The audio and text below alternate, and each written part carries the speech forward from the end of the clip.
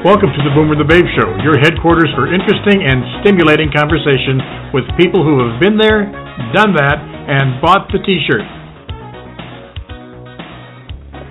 And here we are, the Boomer the Babe Show on a Friday morning, Friday the 13th. My goodness gracious. If anybody's got that phobia, hope you have it under control during this show.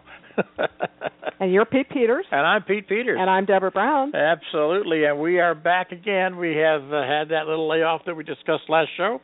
And we're back. And as Mike and Mike say in the morning on the ESPN Sport Talk Show, back and better than ever. So yes, back and better than ever. And today we're going to be talking, I can't believe we're going to actually get to do this. We're going to talk about healthcare, but we're going to talk about it in terms of maybe a little political science, a little public policy. Oh, my gosh. This is right up my alley because, as you know, I have a sociology degree, so this is going to be great fun. We're going to have a good time with this. And our guest talking about that is Dr. Deane Waldman. He's MD, MBA, and he's done quite a study and written a book. The book is The Cancer in Healthcare, How Greed is Killing What We Love. Dr. Deane, thank you for being here, and welcome to the Boomer the Babe Show. Oh, my pleasure. Happy to be here. Well, we're glad to have you. So what we usually like to do, Doctor, is have our guest give us their biography in a very interesting way. And what we'd like you to do is what I call give us your 2-minute movie. And that means tell us as much as you'd like to tell us about your entire life, all the way back to childhood if you'd like, coming forward to today, all in 2 minutes, laser beam style. So please, your 2-minute movie. One minute of the usual and 1 minute of the more interesting. The usual is I come from a long line of physicians. I trained, went to school in sort of good places, Yale, Chicago Med, Northwestern, Mayo Clinic, and Harvard all. I've been the chief of cardiology for over 30 years at 3 different major university hospitals. In defense of being chief, I actually went back and got an MBA when I was 55 because I thought I needed that business information, and that's where I began to learn what's really wrong with the healthcare system. So that's the sort of academic stuff. The more interesting stuff is, let's see, I had tickets on the Andrea Doria, if anybody remembers the ship that sank on the way into New York Harbor. I was in Berlin when the wall went up, repeat, up. I was at the 1968 Democratic National Convention. I was there patching up heads, not as a political entity. I was in Turkey when the silent revolution started in 2013. So I think I have the black cloud coming with me wherever I go. Well, I'm thinking, wait a second. My word. Well, good for you. I'm going to ask you for the next hour, get rid of the damn black cloud when you're talking to us. Be very careful, everyone. Step away from whatever he's got going on there. Well, that's an awesome story about the places you have been. Oh, my word. Well, now you're here with us, and I'm glad. So let's talk about the cancer that is killing healthcare, because it is. Something is really, really wrong. And I noticed that you call it killing what we love. Now, why don't we talk about that first? Let's talk about. I want to interject something right here also, and the thing I want to make sure that we touch on here, and I don't know if this is a good place to do it or not, but it's killing what we love. I understand that. I'm interested in hearing what you had to say there. But somebody is lying to somebody somewhere. All these divergent voices. Somebody's got to be not telling the truth, and I think that's part of what's killing the whole thing. Well, before the show started, Deborah said something about we're going to talk about systems theory, and I think the answer to what you just said, Pete, is that it's not so much that they are lying, although it's true they are, and there are multiple theys in that sentence, but what's going on is insurance, if you will, the insurance industry, is off doing its thing in a system called healthcare when it isn't connected to the other parts of the system.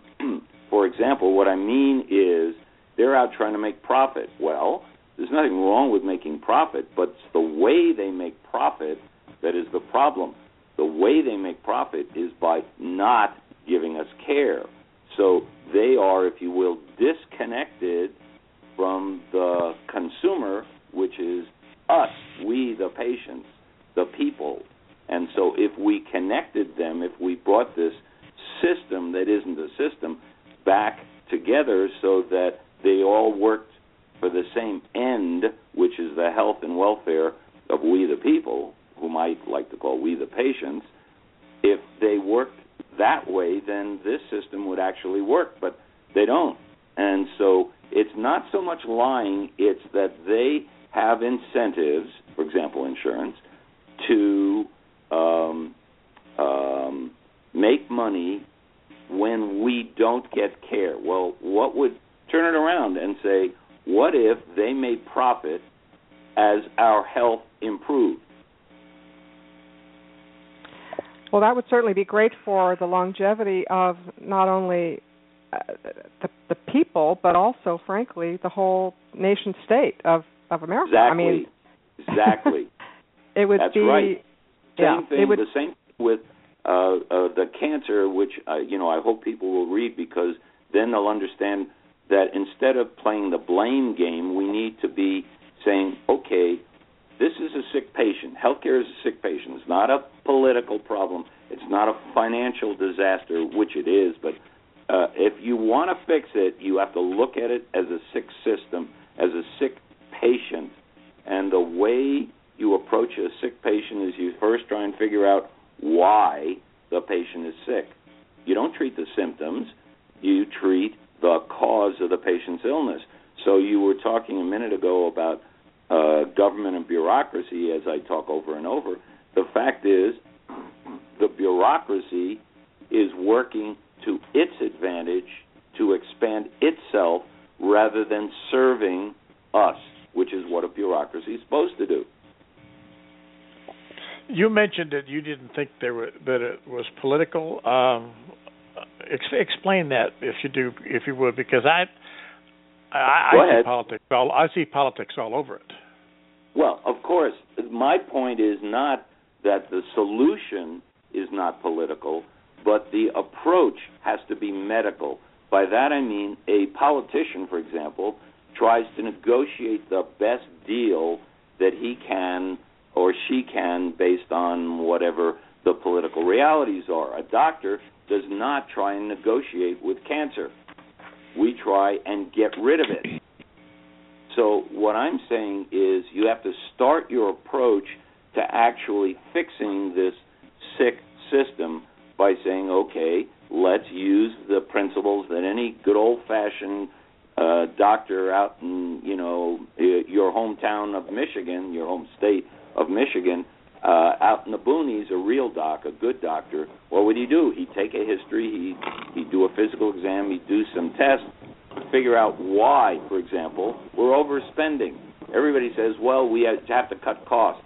No, I say we have to figure out why we're overspending, where the money's going, and then deal with that rather than simply saying, okay, we're just going to cut costs. So is asking the question why a systems thinking kind of approach? In other words, you ask why first? Yes. As a matter of fact, the second step in systems thinking is root cause analysis. The first step is problem identification. I think we know what the problem with our healthcare system is. It doesn't work. People can't find a doctor. It costs too much individually. It costs too much for our nation. We are literally spending our children's future. These are all the problem identification. We know that. But the root cause is the next thing root cause analysis is the next thing you do if you're a systems thinker, such as I, or if you're a doctor, such as I. You go after the reason a patient comes in and he's going to the bathroom all the time, and he's lost weight, and he's eating all sorts of strange things. Well, you don't fix his diet, and you don't give him something that stops him from going to the bathroom. You figure out that he's got diabetes, and then you treat the diabetes. Well, it occurs to me that in this kind of approach, the stakeholders that show up are weighted by how much money they have. In other words, the insurance company and the lobbyists that they have more power than I do as a patient who is not happy with the medical care that I received, frankly, from my last doctor, who fired me as a patient. I've actually been fired as a patient. You are absolutely right, and I would turn around and say, but suppose we had a system where, for example, there weren't third-party payers. Let's say that you, Deborah, had literally control over a large pot of money that you had put away over the last 20 years or 30 years in your case, in my case 40-odd, 50 years, put away in some kind of a savings account, and you could go wherever the hell you want and get whatever you want because you've got a large pot of money that you can use for medical expenses, and you damn well right that is the sellers of services, will compete for your dollars. And they'll compete on two things. One is price, because it's your dollars, you'll spend them as you wish. And number two, they're going to tell you what their outcomes are, at least if they want to get your business. So one of the things I urge people to do is consider taking control. We should get government out of the control of our health care, and we control our health care dollars, which means we control our health care. So are you just referencing such things as health savings accounts and that type of thing? Yes. Not only do I believe in that, but certainly I'm older than you guys, but let's say I put in, if you do the accounting, which I actually have done, I have put in accounting a nominal growth around $300,000 into Medicare over the last 40 years that I've worked. Okay, well, what if instead of the government controlling that money, I had that money? Now, God forbid I need, a heart transplant, which, the price today is roughly $250,000. Okay, let's say I need a heart transplant. Well, number one, I can pay for it, but number two, you damn well watch the price go way down if the government and the regulatory machine was no longer involved, and I went to a hospital that has a very good success rate with, say, heart transplants, and said, okay, I'm going to need a transplant. It's going to be in the next, 6 months. That's what my doctor says. By the way, I like my doctor because I chose him. What can you do for me? And by the way, if you don't have a 97% success rate, don't bother bidding for my dollars. So you're suggesting that it would be much to our advantage to shop for health care services much the way you shop for an automobile. Yes, and as a matter of fact, the only argument I've heard against what I'm proposing is, well, if you're in an emergency, you don't have time to shop. You have a heart attack and it came as a surprise. Okay, I accept that, and then you're going to have to deal with whatever is going on. But you hopefully bought what I would call real insurance rather than the insurance we have now, which is catastrophic insurance, so that you simply paid, $100 a month, and what you got for that was, I'm making it up, over $20,000 of expenses, and you've got plenty more than that in your HSA, over $20,000 of expenses, they pick up every dollar thereafter. So you don't have a financial disaster, and you can go to wherever is an approved place if you have the time to shop or if you don't have the time to shop, you're just going to have to go wherever, the ambulance takes you, basically is what it boils down to. But yes, I'm a big fan of using the market and putting the power back in the hands of the consumer. As a matter of fact, I have to mention the market thing for a second. Everybody wants to cut costs, save money, and all this sort of thing on health care, and they want to economize. Well, I turn around and say, and this is back to what Deborah was asking earlier, what incentive does the insurance company have to economize? None. How about the government, the biggest spender of healthcare dollars by far, biggest consumer of healthcare dollars by far? What incentive do they have to economize? And the answer is none. And it gets worse. What incentive do we as patients have to economize? And that's what in the book, The Cancer in Healthcare, I say over and over, we have to align the incentives. We have to have the government gain, if you will, when our health improves. We have to have the doctors rewarded for good health, not our good health, not for performance. I mean, if you think about perverse incentives, theoretically, every doctor who operates, like I take care of children with heart problems, I should make a mistake every time I do a procedure, because that means I'm going to have to do another procedure, and therefore I get paid more money. Well, that's bizarre and crazy. What about a concept that I would call no life left behind, kind of like the no child left behind, where, that's when the doctor really gets rewarded, when, every life is absolutely, or every win gets chalked up, and they get more and more reward for that, which is what you just said. But and I would, I would strongly agree. I would say this: everything that doctors should do should be risk adjusted in terms of the reward. That's where you're going, and I'm going to go there with you. Every doctor should be rewarded.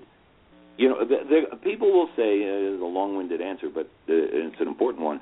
People will say, okay, well, and doctors are just going to cherry-pick all the healthy people, and I say no. The reward is greater the sicker the person is when he starts and the healthier he is when he ends. Now, in my case, it's fairly extreme. I mean, I take care of babies with congenital heart problems, with holes in their heart and arteries that are in the wrong place or didn't open or whatever, and these are children who are going to die.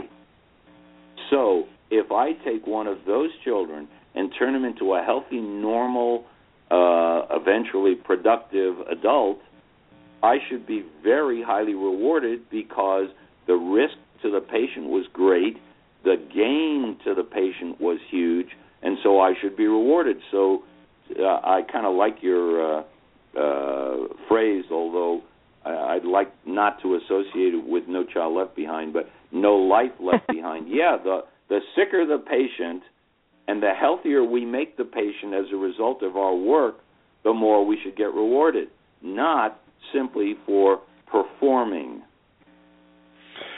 What about the situation where if an individual just does not have the wherewithal to develop their own health savings account, are they going to fall through the cracks if they need health care, especially if they need catastrophic health care?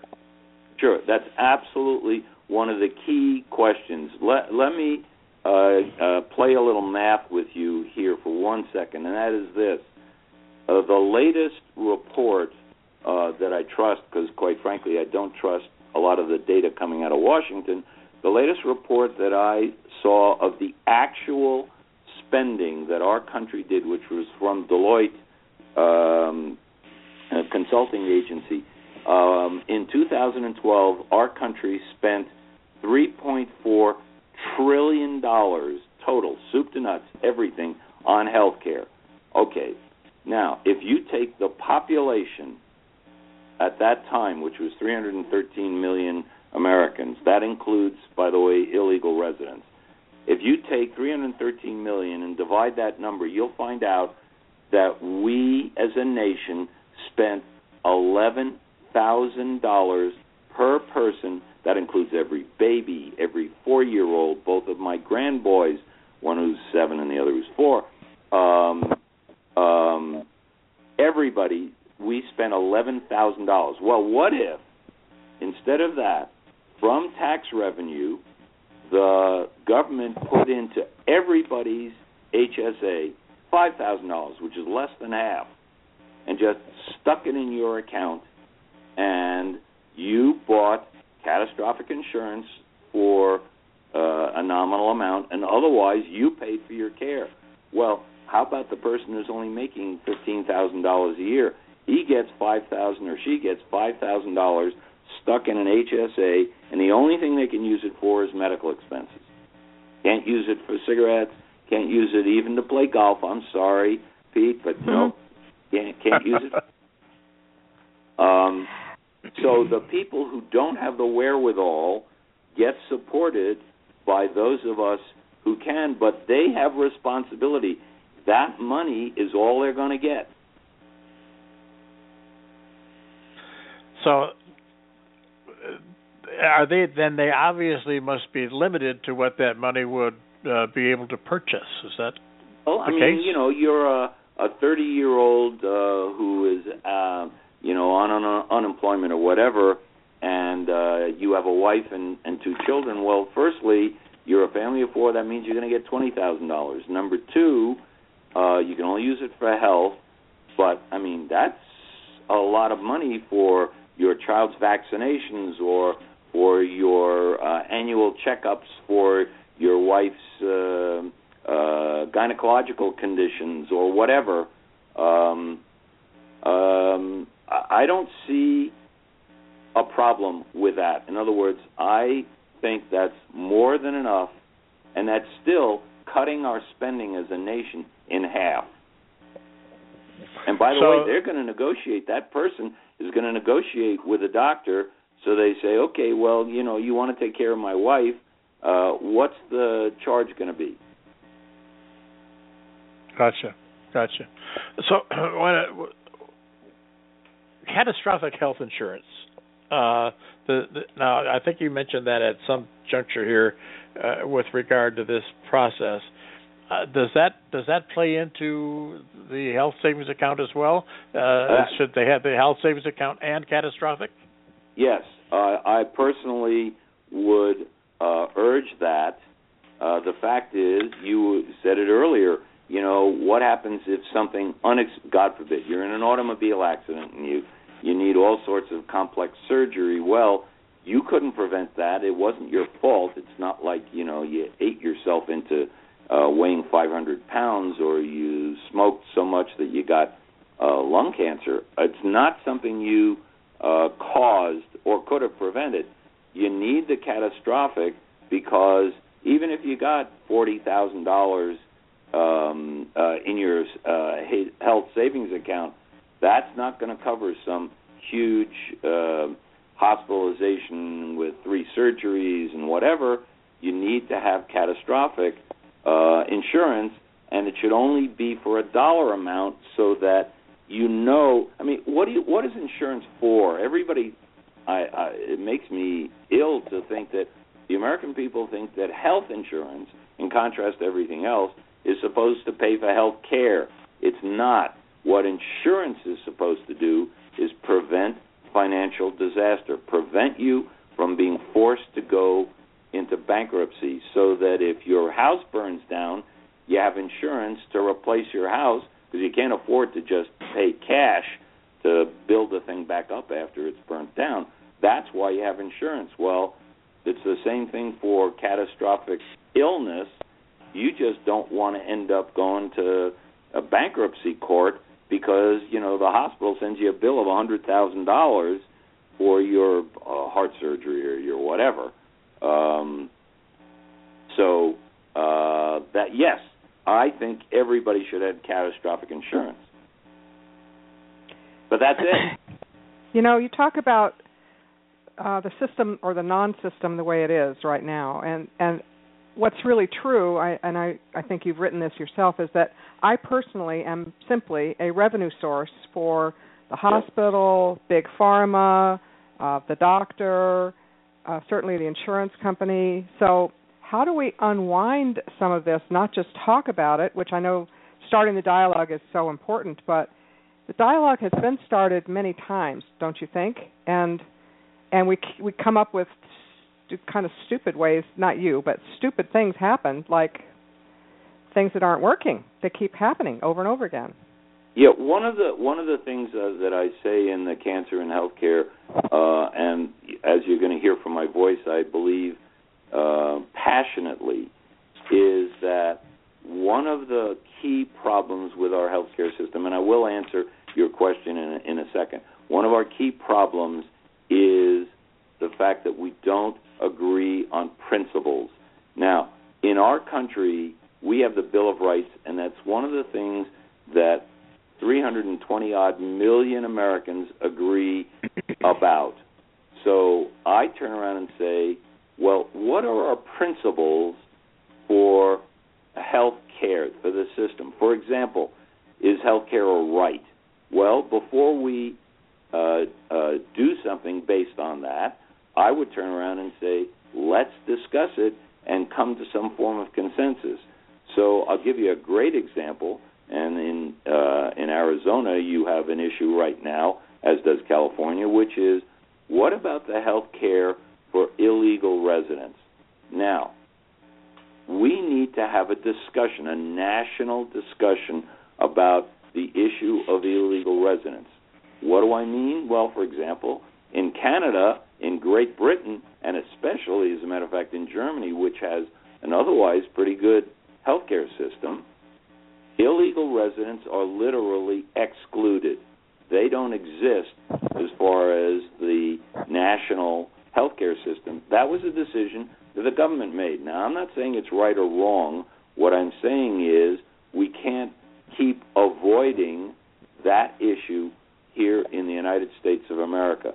The fact is we have between 12 and 15 million, many of whom are tax-paying individuals, million people who are not citizens, yet they are excluded from Obamacare, but they are guaranteed health care, regardless of whether they have money or insurance or anything, if they show up in an emergency room. That's the way the law reads. Well, is that what we want as a people, Americans? I don't know the answer to that question, but I do know that as long as we stick our heads in the sand, we are left with this mess where, on the one hand, they get care, on the other hand, the rest of us pay for it, and on the third hand, forgive me, some of us think that's right and some of us think that's wrong. Let's discuss it. So I would argue, Deborah, that we haven't really had an open discussion about these fundamental issues of health care, and that's what we need in order to have a system that works, in my view. Well, as long as the can keeps getting kicked down the road in not only health care but immigration and anything else you can possibly come up with, yep, that is decided in Washington at some level, as long as that can keeps getting kicked down the road, nothing's going to get done and nothing's going to get better, and that does include health care, unfortunately. Yeah, no, you're absolutely on the money, and I have to say, and nobody wants to hear this, and I don't really want to say it, really, when you come down to it, it's our fault. We are the people who put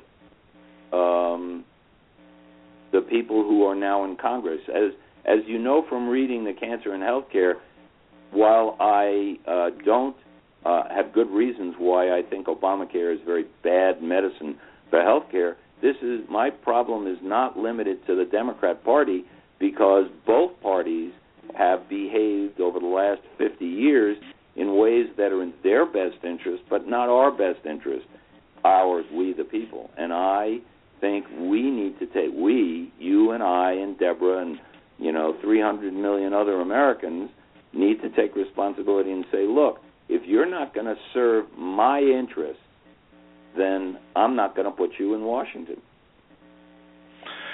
And that's what, and frankly, they play to that constituency, and they try to convince that constituency that they will say whatever they want to say to make the constituency believe that they're playing to their interests. Yeah, you're right, but we need to. I have been taking a poll now, POLL, for I don't know about 3-4 years. I actually started this because of another thing I'll tell you about in a second with the book, The Cancer in Healthcare.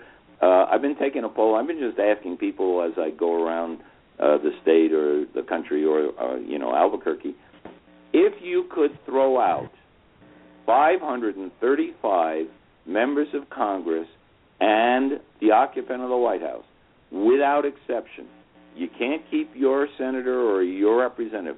If you could throw all of them out, would you do it? I have yet to hear a person say no. I'd like to add to that. I'd like to add all of the staff, because the institutional knowledge that they carry, and then they become the powerful ones that will, tell the person that comes in as a junior senator or a junior congressperson, this is how it's always been. This is how you do it. You follow my lead. I'm going to tell you what to do. Then you've got the same thing building. So you have to really clean house all the way. And you are 100% correct. I would turn around and say, one of the things I learned from getting an MBA, and I say this a lot in the book, is, a business fails, succeeds based on, long-term cost-benefit analysis. You see how much it's going to cost you and what benefit you're going to get and what benefit your customers are going to get, and then you make decisions. Well, why don't we do the exact same thing and demand the exact same thing for health care, for Washington, for everything they do? Obamacare is a good example. What was the cost? Well, first it was $900 billion. Then it was $1.1 trillion. Then it was $1.7. Now it's estimated to be $2.7. It's an open-ended check, a blank check. Meanwhile, more important, nobody is measuring the actual benefit that we get. And so when you said, well, it's, the little people and the millions of bureaucrats who support the senators and the Congress people, you're absolutely right. I turn around and say we should, as a people, we the people, should say to our representatives, you can't do anything until cost-benefit analysis and evidence has been presented to us that says, yes, this will cost X, and it will give benefit whatever the benefit is, and I've got evidence to prove that. They don't behave that way, and if they did, it would get rid of, I don't know how much of the dead weight in the bureaucracy. I point out in the book, and I assume you picked this up because it's a very big deal.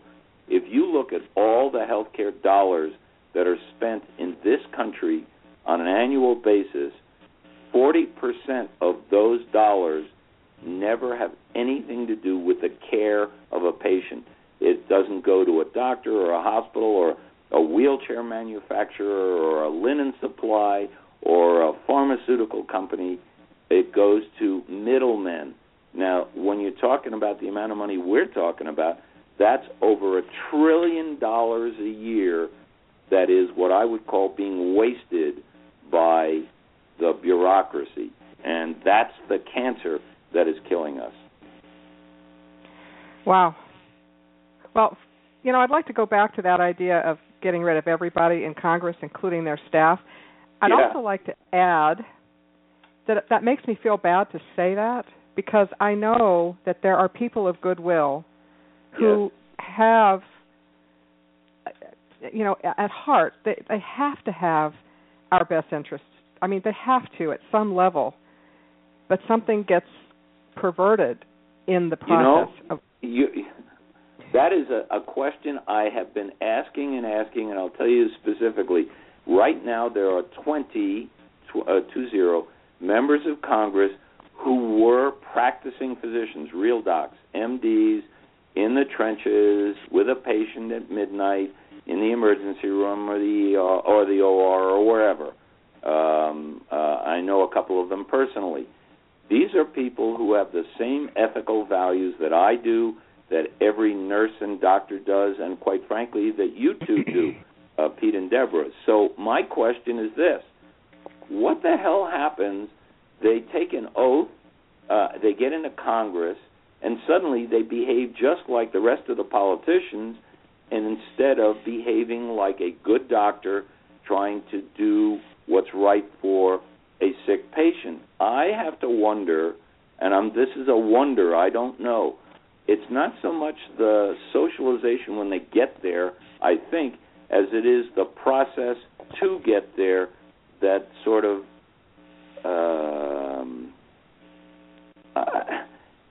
it perverts. It perverts. It just okay, perverts. Thank you. Yes. It just it does. Changes I mean, it's their value system from what we'd like it to be to this political whatever works to improve my power and to keep me in this office and to expand the bureaucracy because that expands my power and my power base. I'll do that. Instead of, wait a minute, what's going to help my constituency or the people of my country? Somehow or other, that question gets suppressed. And you're right, they get perverted. I mean, it's very depressing to me. And it worries me. You know, I actually thought about trying to get into political office. I'm afraid that I'll behave the way they do. Well, you become part of a raging river. You know, you just become part of a raging river, and if you can't ground yourself somehow or grab onto something and stop moving in that nastiness, then you're swept along with it. I know that was a very odd metaphor, but you know, it really is just a raging river of crap, and there's no stopping it easily. Now, it's not to say that it can't be stopped because, again, we are people of goodwill. Pete and I have a voice. We've been talking to great people like you for years about stuff that are important, you know, important issues. So I don't know. It is to me, it's depressing to think that those people that we put in the office, you know, let me say it this way. We have 2 senators, just like everybody else, and I would like to think that they are my senator. Most of the time I don't. I feel like they don't have my best interest at heart. And that's not right. That's not the way I should feel. I also, most of the time, don't feel that my own doctor has my best interest at heart. Now, that's a terrible way to feel. So what am I supposed to do? You know what I'm saying? How am I supposed to take my power and use it for good? Because I have some. I just have to decide to use it. Now, it's not just voting. It's not just voting, Dr. Deane. I regret to agree with you. I really, I don't know how, and I happen to like the metaphor raging river because, you know, if you think about the power of the water of a raging river and somebody wants to swim in the opposite direction, yes, good luck for that. I feel your frustration. I agree with it, but I will tell you this, and you're going to maybe say I'm just silly or impractical.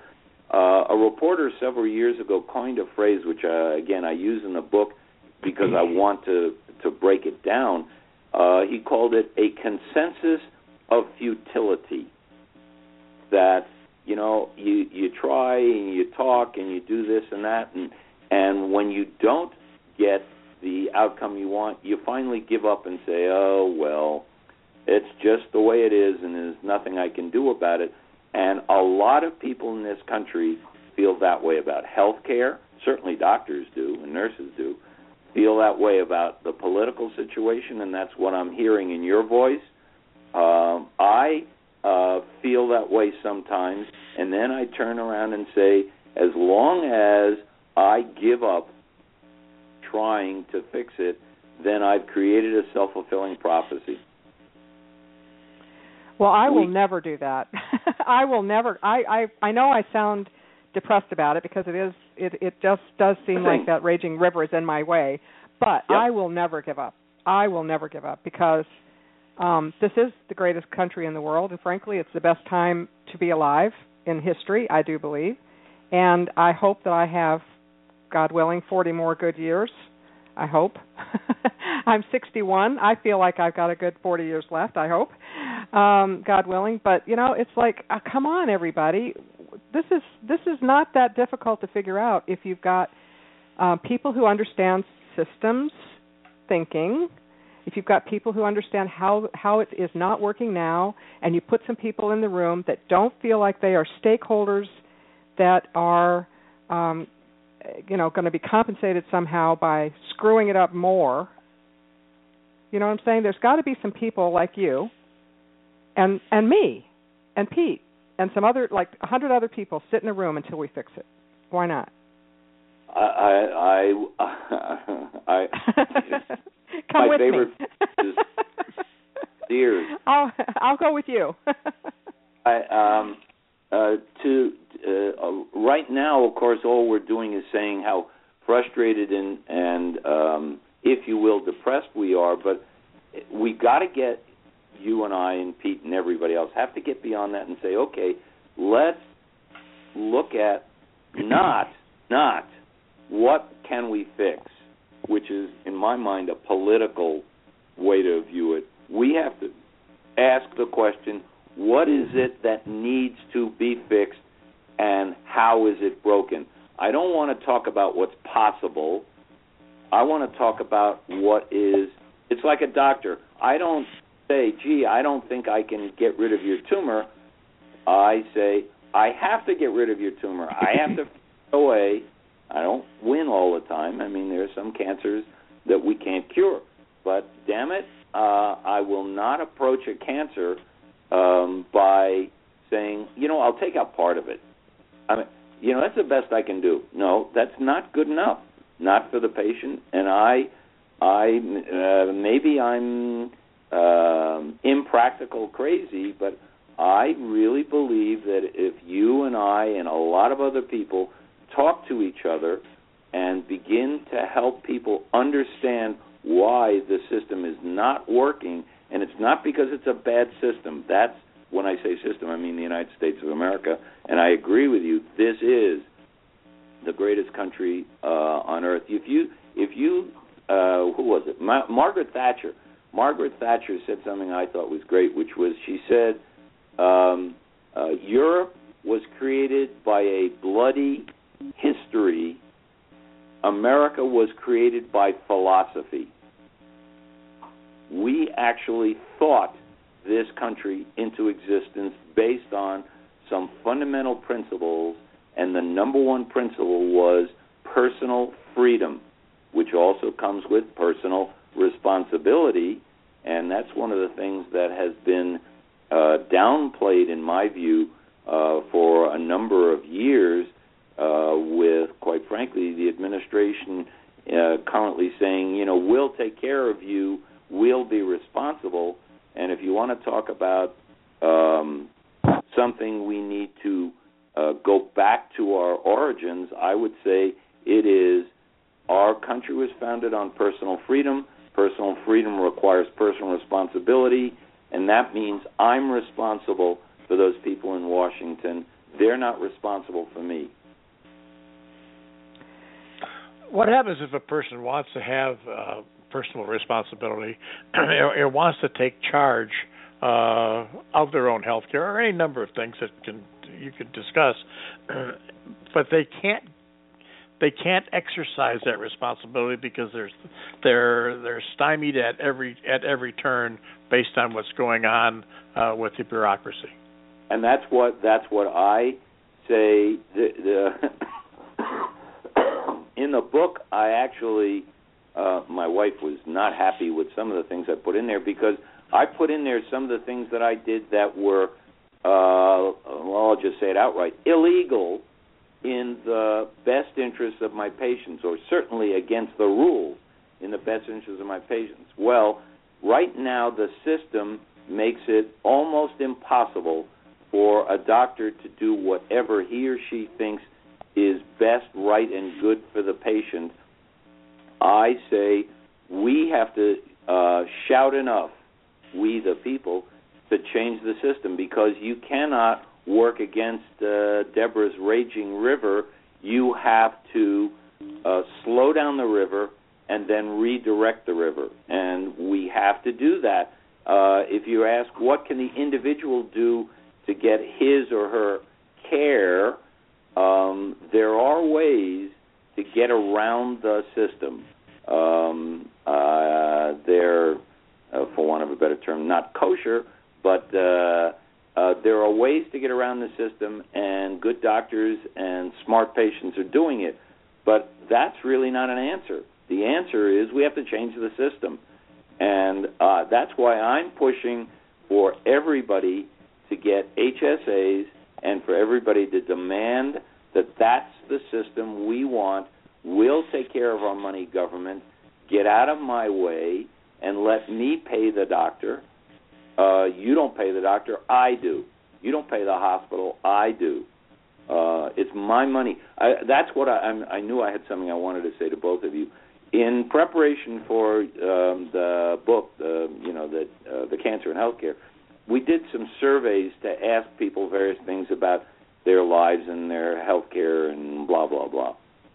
There was one, very interesting, one and only one question on which everybody agreed. I don't care whether you were Republican or Democrat or my personal party, which is the JPD party, just plain disgusted.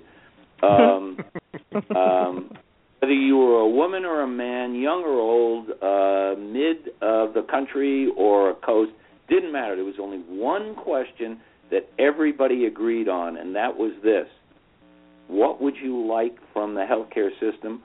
The answer, 100%. I want more control over my healthcare. Well, go ahead. We should demand that. Well, I had somewhat along those lines. I'm a kidney patient, and I had a situation where my nephrologist prescribed a particular medication for me, although it was not what it was designed to be prescribed for, and he fought. And he was told in no uncertain terms that he cannot prescribe that medication for me. And he sent letters, and I read the letters that he sent. And he did everything except curse at them, saying, "Look, I'm the doctor here. You're just a pharmacist," basically, is what he was telling them. "I'm the kidney specialist. I've been certified kidney specialist for the last 15 years, and and I know what's best for this patient, and I know this works for him." And it finally turned out that he had to give me some other medication because they would not give me the one that he wanted me to have. And I have been in the exact same position as every other doctor who's been out there for a while, and it makes me I was going to say ill, but it really makes me crazy because I'm the one who's responsible, and yet I don't have the authority to do what's right for the patient. Well, you want to talk about something that is wrong with the system that we need to fix? We need to get bureaucrats out of the examination room, out of the treatment area between the patient and the doctor, and there's no way around that. We have to do that. You're a kidney patient. I'll tell you something. The reason I quit, I'll just say it on the air. The reason I quit practicing medicine was Obamacare. And the reason was this. I was on a panel several years ago talking about health care and what's wrong with the system and blah, blah, blah. And right next to me was this other man who was a physician and a lawyer. He was an MD-JD. He was an ethicist, and he was in a wheelchair. And the point's coming, and it directly relates to you, Pete.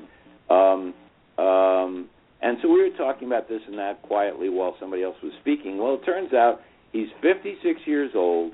He is this brilliant mind who is trying to contribute to American society and to we the patients. And he's 56 years old and he's in kidney failure. Now, the reason this is important is that in Great Britain, the model for Obamacare and the model for the Independent Payment Advisory Board, which is part of Obamacare, in England, the rule is if you're over 55 and you're in kidney failure, kidney dialysis is, quote, not cost effective, end quote, and therefore a 56-year-old Briton, a citizen in Great Britain, literally can't get dialysis. He just dies. And assuming you're Deborah's age, namely over 55, God forbid you needed dialysis in this country, I am terribly afraid that the Independent Payment Board from Obamacare is going to declare it, they're meeting in secret right now, is going to declare it not cost effective, and suddenly your doctor cannot do what he knows is good for you and the right thing to do because the government says he can't. And I had the same thing with my wife with a medication, just like you, that the doctor wanted to give her for its side effect, not for its primary effect. And the insurance company said, no, you can't use that. Well, the doctor knows better than some bureaucrat in an office somewhere. Well, if you change the system so that the insurance company got paid for my wife's illness for her health instead of for the amount of money they don't spend, which is the way they make profit right now, then things would work. But we need to yell and scream, we the people need to yell and scream and say, this is what we want. You just said a minute ago, we the patient, which I think is probably the most, that says it all. That's it right there for me, we the patient. And I think if we had what I would call an American Healthcare Symposium, those 100 or so people that we could gather, normal people who have had health problems, people who don't have health care insurance for whatever reason, people that have waited too long to get whatever things they need. I have things that I could talk about that would curl your hair. And if we had this American Healthcare Symposium, that the solutions that came out would not benefit either administration, either the one in place now, the one coming forward in 2016, the one in 2020, it doesn't matter. It's never going to be political. It's going to be American. Yep. If we could do that, I fervently agree with that. As a matter of fact, you guys are probably old enough. Do you remember a show called Ethics in America? Well, you really, after the show's over, I don't recall look it up, and I urge everybody else to look it up. What it was Fred Friendly, who was the head of CBS News and got into a big struggle over what the news is really for, left CBS and started this show called Ethics in America. And he would get these people, all sorts of people from all walks of life, around this U-shaped table, and they would discuss things like, what are abortion rights? Is there such a thing as an ethical war? Does business have any social responsibility? These are very tough, very volatile questions that administration in Washington will avoid at all costs because it's very polarizing. Well, I have this dream of having what you call a healthcare symposium, but anything you like, that literally is nationally televised, and we discuss questions like, is healthcare a right? What does that mean? illegal residents in this country, what are their rights? What are our responsibilities to them? Why should insurance have perverse incentives? Why should they get paid when we don't get care? In other words, what is the government's role in health care? These are huge, important questions that I would love to have us, we the patients. I like that phrase, Deborah, because we the people describes us, all of us Americans, in the political sense. I like the phrase we the patients because it says all of us, 100% of us, 320-odd million Americans either need health care now or will need health care in the future, and therefore we have that fact in common, and we should accept that we have a common problem, and therefore we should have a common solution. Well, I love it. I'm on your team. I'm there. I'm happening. Well, Doctor, I tell you, I hate to say this at this time, but I can see by the clock on the wall that we are running out of time. And I'm sure this conversation could continue for another hour, and maybe at some point in the not-too-distant future we could get you back again and we could have another hour's worth and go into some greater detail in some of these areas. What do you think? I would love to. I'm happy to talk to you. I want people to talk about these issues to each other and not shout at each other with their ears closed. Before we actually say goodbye, is there any contact information that you'd like to get out at this time? I would love people they need to read The Cancer in Healthcare. The easy way to get it is at its website, thecancerinhealthcare.com. It's very interesting. As a matter of fact, I have to tell Deborah this. It just won a big book award. It was first place. But what's interesting is that it won it in the political science category, even though I keep saying healthcare shouldn't be a political problem. The trouble is, in our country, the solution, unfortunately, is political, even though the patient is a sick patient and needs a medical solution. Intervention, Anybody wants to talk, please just go to my website, which is DeaneWaldman.com. There's a contact form on there. I love talking to people. I want to hear what people have to say. I would love it if they read the book so that they'd understand what the word cost means in healthcare, because it doesn't mean what you think it means, et cetera, et cetera. So that's my contact stuff.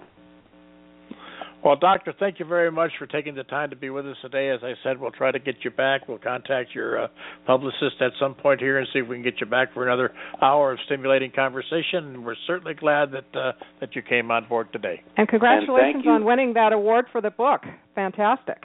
Thank you. It was really an honor and a pleasure.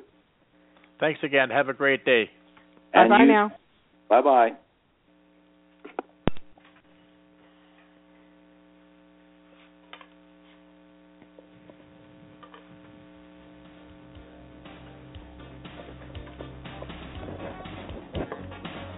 You've been listening to the Boomer and the Babe Show with hosts Pete Peters and Deborah Brown. The Boomer and the Babe Show is broadcast live on Tuesdays and Fridays. For a schedule of these shows and other shows produced by the Boomer and the Babe Radio Network, go to boomerandthebabe.com.